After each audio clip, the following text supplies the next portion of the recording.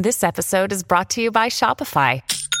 Forget the frustration of picking commerce platforms when you switch your business to Shopify, the global commerce platform that supercharges your selling wherever you sell. With Shopify, you'll harness the same intuitive features, trusted apps, and powerful analytics used by the world's leading brands. Sign up today for your $1 per month trial period at shopify.com/tech, all lowercase. That's shopify.com/tech.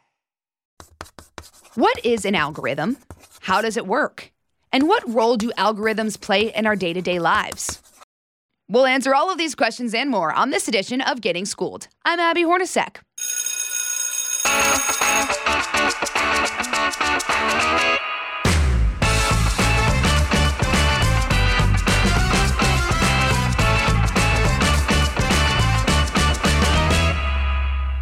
It's happened to all of us. You're on your newsfeed looking at videos and information catered to your interests, and then an ad pops up that relates to that interest. Then you find yourself in a hole with more of that information that seems handpicked for you. That, of course, is because of an algorithm.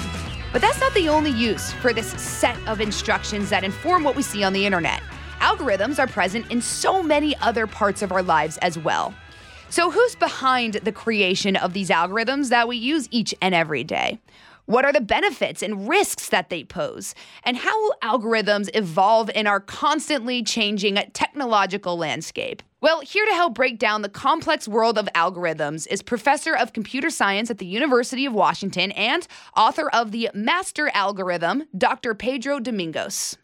And Dr. Domingos joins me now to talk all about algorithms. Pedro, how are you doing? Great. How are you? I am great. And it's so funny because people think all the time, they hear this word algorithm. We know it affects us in social media. We know it's used for other things. But just basic definition, what the heck is an algorithm? An algorithm is just a sequence of instructions. It's how you tell a computer what to do. If you imagine explaining to someone how to carry out a task, how to cook something, or how to repair something, that's an algorithm. The big difference is that for computers, the algorithms have to be completely precise and unambiguous in a way that humans don't need it. But that's all it is. It's how you tell the computer what to do. So how do you achieve that? I mean, that you said they had to be unprecise in a way that a human isn't. Yeah, because, the amazing thing about humans, or one of many amazing things, is that we understand natural language.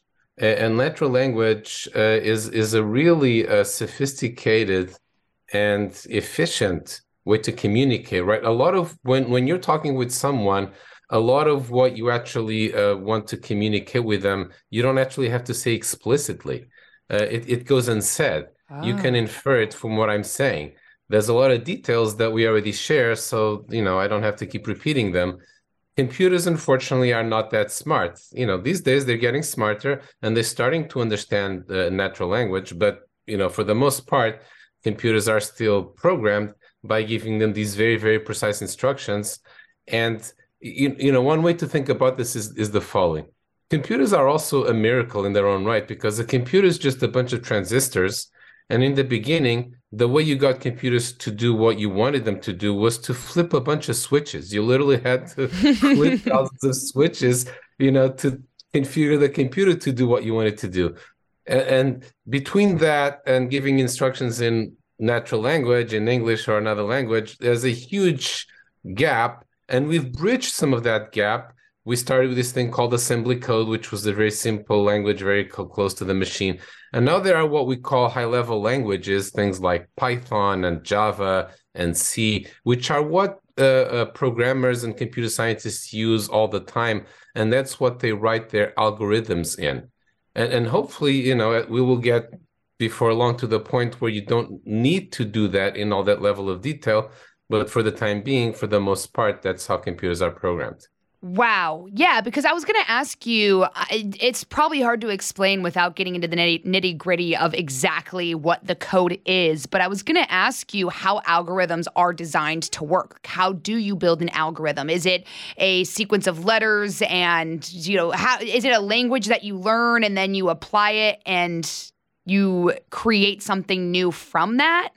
No, exactly. It's a lot like learning a foreign language. So programming language is like a foreign language. So you could learn French or Chinese or Spanish or whatever and speak that language. To speak to computers, you need to learn their language. And their languages are things like Python and Java. And there's people who like to write in different languages. But it really is the language is a set of words and a set of constructs that you can then use to explain to the computer what to do. So, for example, here's a number, here's another one, now add them. Now, repeat this 1,000 times, add these two numbers, and then divide them by a third, and then print out the result. And, just to give a slightly more sophisticated example, when you see a Pixar movie, the movie was generated by an algorithm. Somebody wrote down for the computer how to create those things. Now, of course, they didn't do it from scratch. People build on each other. So, for example, I can write a system for making movies that then Pixar uses to make a particular movie, but it's all many levels of algorithms, each building on the previous one, each one using the other one as their subroutines. I didn't think about it that way, because you think of animation and things like that, but you're right. I mean, in order to actually build the movie, that does take an algorithm. Yeah. If I learned Java and I also speak English, could I say I'm bilingual? You're like, no. That's a funny thought. I think, but to just answer that question semi-seriously for a second, I think learning Java doesn't qualify you as bilingual because the richness of a foreign language is of another level from something like Java. Java is it's more like learning the rules of a game, right? If you know how to play chess, you know what moves to make. And you say, I want to take your king, and here's what I'm going to do. I'm going to do this sequence of moves. Learning Java is a little bit more like that. So it's more like learning the rules of a game than naturally learning a foreign language. I like that. That's a good way to describe it, because you're right. There is a lot about foreign languages that are way richer in substance and things like that. But it actually kind of brings me to a point that I had too about AI, because something that we've been talking about recently especially is how AI, you have this computer learning, but can it mimic things that humans do? So I want to know from you, when it comes to algorithms, is an algorithm AI, or do you see AI sharpening that algorithmic tool as we progress forward and going kind of more hand in hand? Well, there's a very big difference between traditional algorithms and machine learning. Machine learning, by the way, is what I do for a living. It's what I did my PhD in 30 years ago and have been doing ever since. Wow. And the big difference, and it is a huge difference, is that in traditional, computer programming, you have to explain to the computer what you want it to do. So, for example, if you want a computer to diagnose lung cancer from X-rays, you have to write a program specifying, well, here's what you look for, here's how you detect this little thing in the X-ray that maybe is a tumor, and you have to explain all of that. And the truth is, we don't know how to do that very well. And therefore, programs written that way tend to not work very well. With machine learning, you do something different. The program is learned by the computer itself from data.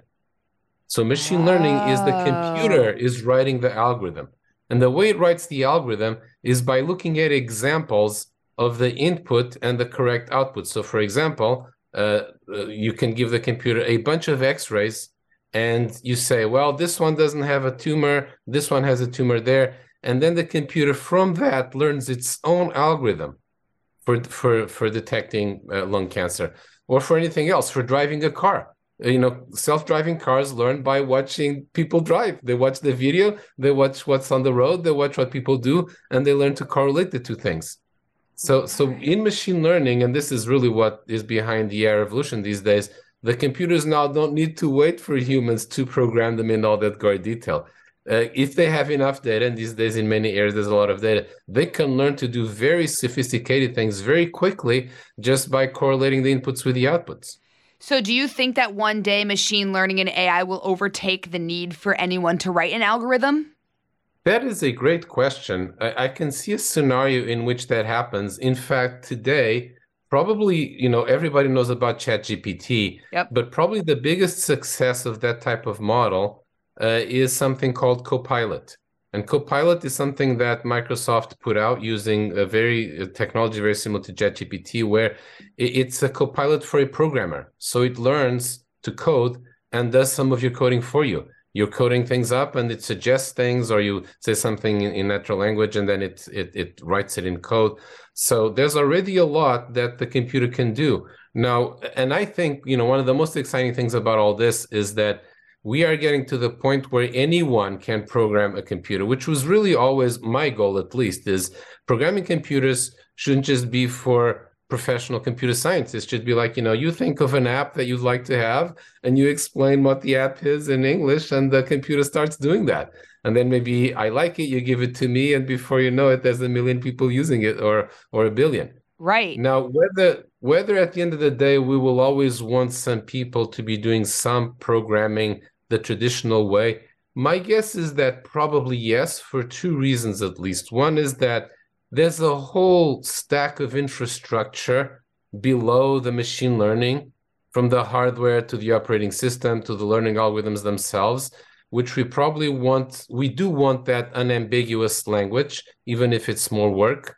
And the other thing is that for certain types of control, right, when we have very powerful AI at the highest level, we still want it to be controlled by humans. For that kind of control, again, we do, I think, want that precision of a programming language, even if it's more work. Right. That's an interesting point that you bring up about being able to describe an app and then it writing the code for you. How about I do that? I come up with a great idea and then I'll give you a discount. You can buy it from me. I'll give you a discount and you can buy it for $1 million. Oh, absolutely. You could Great. become a billionaire overnight because, one morning as you were brushing your teeth, you thought of something, you told the computer, and then you allowed it to then sell it to other people. And, when you come home for dinner that night, you've just made $1 billion. That sounds really nice. I want to live in that world. All right, we've got to step aside for a quick recess, but we'll be back right after this. Another day is here, and you're ready for it. What to wear? Check. Breakfast, lunch, and dinner? Check. Planning for what's next and how to save for it? That's where Bank of America can help. For your financial to-dos, Bank of America has experts ready to help get you closer to your goals. Get started at one of our local financial centers or 24/7 in our mobile banking app. Find a location near you at bankofamerica.com/talktous. What would you like the power to do? Mobile banking requires downloading the app and is only available for select devices. Message and data rates may apply. Bank of America NA, member FDIC. I want to talk about too, because we bring up AI, and I don't want to make this too much AI, but it is part of the conversation. We talk all the time about the dangers of artificial intelligence, how it can kind of get away from us. Are there any dangers of algorithms people should watch out for? Well, yes. We have quite a bit of experience with algorithms by now because people first started writing them in the 40s and 50s, and then they became more complex and whatnot. The single biggest danger from algorithms, and by the way, also from AI, there's a lot of fantasies about AI dangers that I think people need to calm down with. But the biggest danger of AI is that it screws up, right? Algorithms make mistakes, often because the person, part of the difficulty in writing algorithms is that you have to think about all the ways in which it's going to be applied and all the things that could go wrong, and you always miss them. In computer science, we often call these corner cases. And corner cases are a real problem. And just plain bugs, right? You just wrote something the wrong way. And then that can have consequences. Like, for example, there was a European rocket that exploded some years ago because one part of the system was using metric units and the other one was using imperial units. And it passed whatever inches, and the other side thought they were centimeters, and the rocket just went off course and exploded.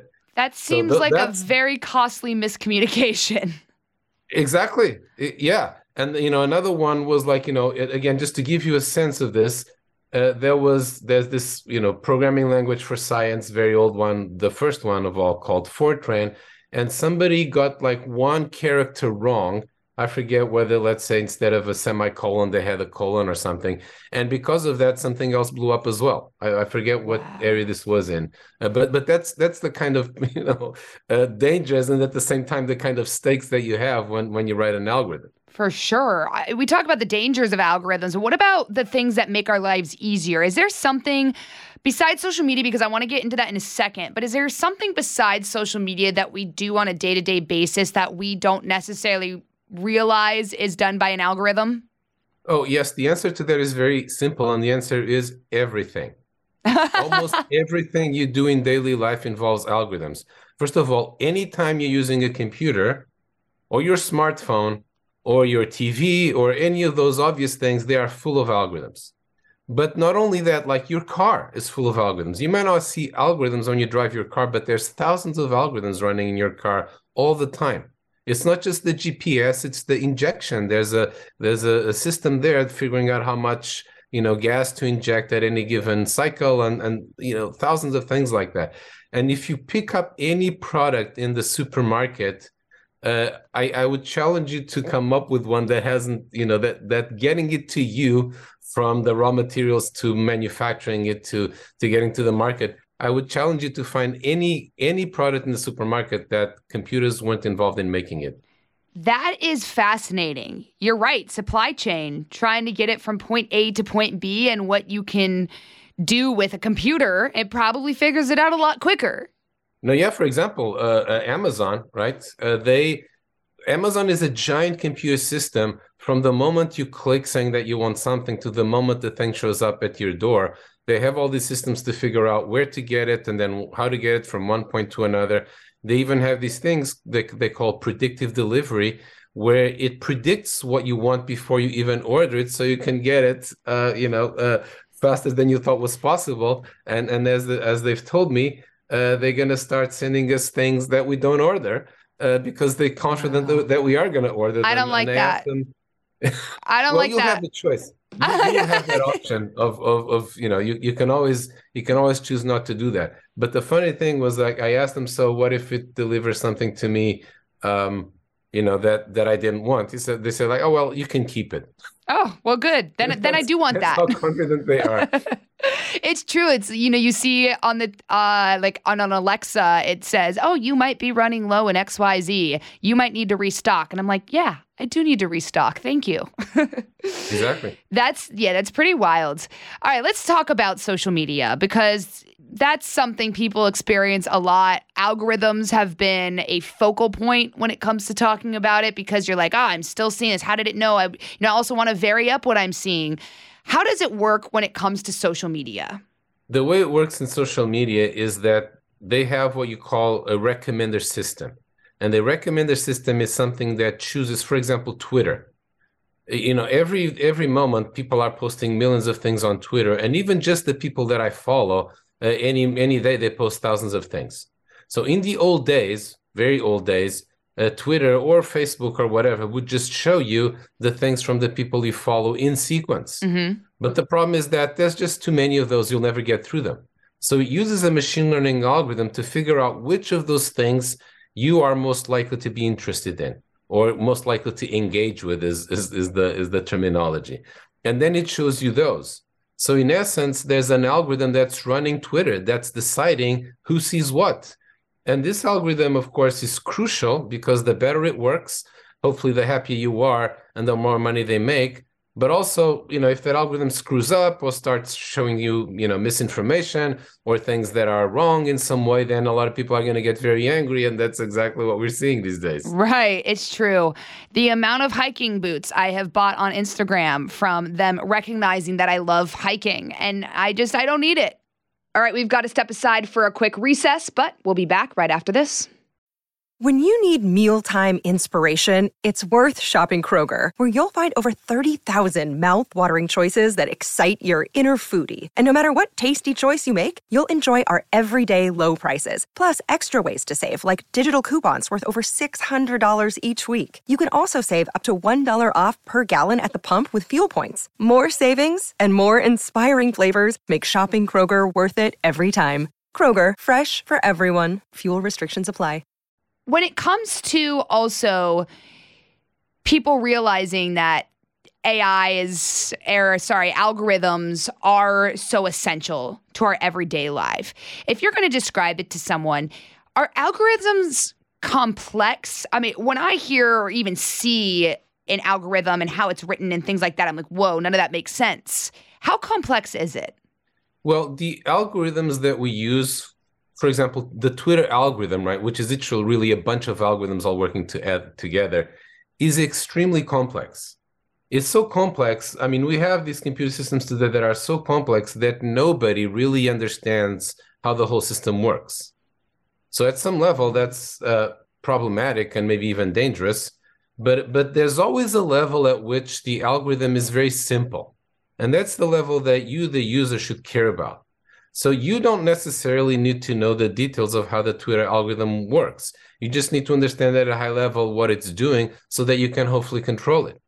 Now, these days, we don't have enough control. We should be able to have more control. But for example, when you interact with a computer with the icons on the screen and your mouse and whatnot, that level is pretty simple, right? Yeah. You pick something up, you move it to a different folder, you type something in. So, it's not that complex. All the stuff under it that makes it go is very complex, but for the most part, you don't have to worry about it. It's like driving a car, right? You don't need to understand how the engine of the car works. That's for the mechanics. But you do need to understand how to use the steering wheel and pedals. And in a way, algorithms and computers are just the same. That's a really good way to describe it. And it's true. I don't need to know that. Unless my car breaks down, then what? I don't know. Well, great question. So when your car breaks down, you actually have two choices. One is, you just get it to a mechanic and don't worry about it. Yeah. Which is what most people will do, right? But another one is you could learn the internals and have a lot of fun. Some people, do that for fun, like, fixing their cars and whatnot. So that's also an option. That's true. I could go learn how to write an algorithm, and it is fun. And then you could start creating your own thing. I don't need AI to write an app for me. I can just do it on my own and then sell it to you, Pedro. But there's going to be an upcharge. And the thing about algorithms that has always fascinated me, and that's why I'm a computer scientist, is that algorithms are a fantastic creative tool. Mm-hmm. When you create a painting, it's very beautiful, but it just sits there. With algorithms, you can create a whole universe that works according to your rules, and you're the god of that universe. I mean, think of all these game environments and games that are multiplayer, and it's a whole universe that people are living in that came out of somebody's imagination. So, algorithms in a way are living creativity. Yeah, especially when you think about Pixar movies. That is a very basic show of creativity. Yeah, exactly. Yeah. So just the last question I have for you, Pedro, is what is the most important thing you think people should know about algorithms, especially because they influence our lives every single day? I think the most important thing they need to know is that all of these things that they use, like social media and web search and whatnot, they are controlled by algorithms, and the algorithm is controlled by what is called the objective function. The objective function is the steering wheel of the algorithm. You don't need to know the gory details, but the objective function you do need to know, and you need to control it. The objective function of the algorithms that work for you should be determined by you. It shouldn't be determined by the company or the government or anything. It should be under your control. Absolutely. That was a great way to wrap things up. Thank you so much, Dr. Pedro Domingos. And if you didn't read his book, The Master Algorithm, you can order that and learn more about this. Thank you so much for coming on with me, Pedro. I appreciate it. Thanks for having me.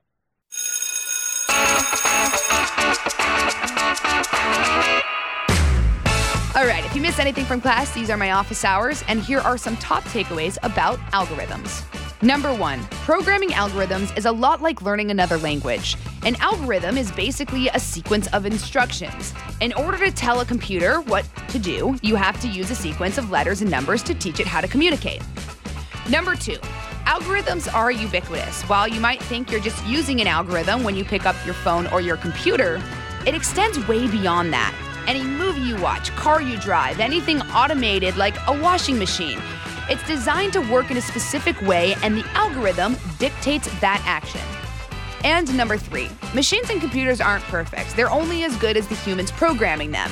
That's where some of the dangers of algorithms come in. If there's a human error in writing that algorithm, the consequences can be detrimental. Thank you so much for listening to this podcast on Algorithms. For more podcasts, you can go to foxnewspodcast.com. And don't forget to subscribe to this one on Apple Podcasts, Spotify, or wherever you listen, and leave us a review. This has been Getting Schooled with Abby Hornacek on the Fox News Podcast Network. Class dismissed. Listen ad-free with a Fox News Podcast Plus subscription on Apple Podcasts. And Amazon Prime members can listen to this show ad-free on the Amazon Music app. This is Jimmy Fallon, inviting you to join me for Fox Across America, where we'll discuss every single one of the Democrats' dumb ideas. Just kidding. It's only a 3-hour show. Listen live at noon Eastern or get the podcast at foxacrossamerica.com.